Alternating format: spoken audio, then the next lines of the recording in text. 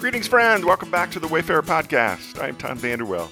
Thank you for joining me again today on the Chapter a Day Journey. We're still back at the beginning in the book of Genesis, and today's chapter is monumental in the great story, Genesis chapter 3. And I pulled out verse 15 this morning. It says, "And I will put enmity between you, serpent, and the woman." Today's podcast is entitled Entering a World of Pain. A number of years ago, I was asked to speak to a chapel service at our local Christian high school, and I was asked specifically to talk about pornography, as I have been very open about my own story of being exposed to it at a young age and the addictive struggles that it grew into. I thought it went well. One of the teachers commented afterwards that it would forever be remembered as the first time the word masturbation was uttered in a chapel service. Come to think of it, I've never been invited back. Anyway, one of the things I talked about in that message was the basic spiritual implications of pornography that are rooted in today's chapter and what theologians call the fall. Adam and Eve are good, innocent, streaking around the Garden of Eden, naked, without thought or care. Then the evil one enters, and we get the first glimpse of what has become his well-worn playbook. I blogged about that just last week. First, get them to question what God has said. Did God really say? Second, deny, minimize, and diminish the consequences. You will not certainly die. Third, make God out to be the bad guy and the killjoy. For God knows that when you eat of it. Fourth, make the false promise of power, independence, and freedom. Your eyes will be opened, and you will be like God. Eve is then enticed by the unholy trinity of temptation. First, the lust of the flesh. When the woman saw that the fruit of the tree was good for food. Second, the lust of the eyes, and pleasing to the eye. And third, the pride of life, and desirable for gaining wisdom. Now note, you might want to cross-reference this with 1 John 2:15. And by the way, the three temptations that the evil one used on Jesus were basically the exact same. Flesh, eyes, pride tactic. Again, it's a well-worn playbook.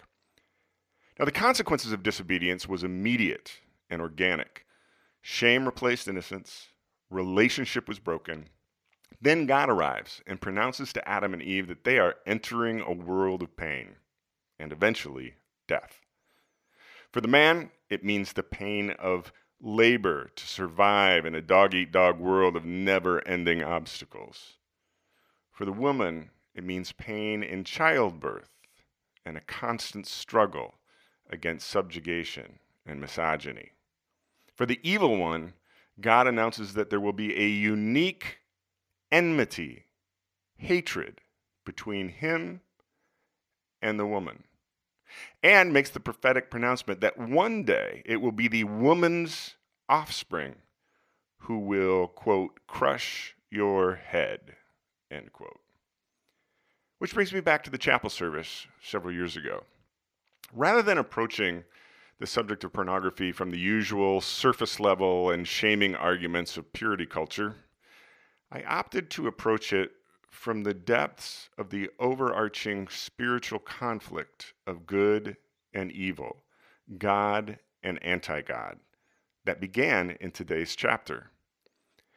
As I have progressed in my spiritual journey and have been surrounded by women, make sure that you listen to yesterday's podcast, the more acutely I have observed this unique enmity, hatred, that God pronounces between the evil one and the woman. The evil one, once the most beautiful of God's angels, hates, and dare I say envies, the woman for her unique beauty in the image of God. The evil one, hating the life that God creates, hates the woman for being the one through whom human life perpetuates. And so the evil one embraces his hatred of the woman.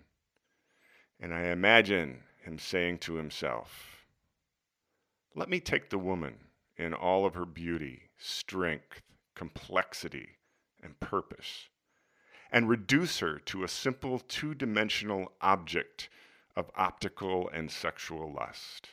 I might even convince her that doing so will give her power, even freedom.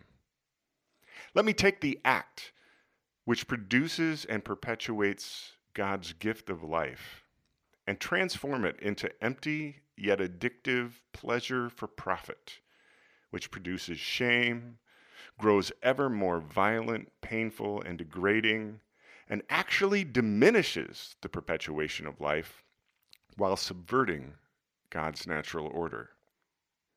And let me once again offer the woman the opportunity to be like God.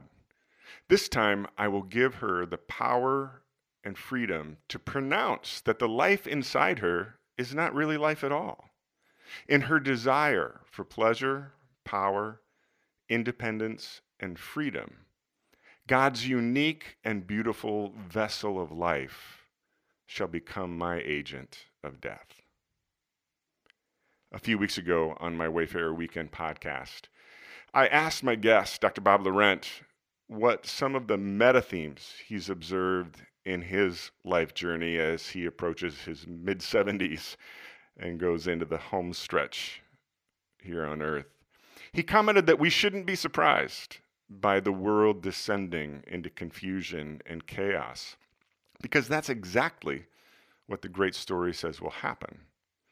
The prince of this world, the evil one, is still at work here as he was in the garden, to turn and to twist and to transform God's love into hatred, God's joy into depression, God's peace into conflict, God's patience into demand that everything be fast and immediate, God's kindness into meanness and antagonism, God's goodness into evil, God's gentleness into raw, destructive power, God's faithfulness into rejection, God's self-control into insatiable lust for every appetite, God's order into chaos, God's oneness into division, God's life into death.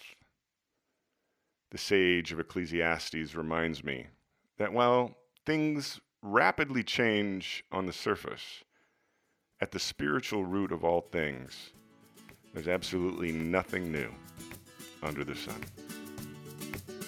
Have a great day, my friend. We'll see you back here tomorrow.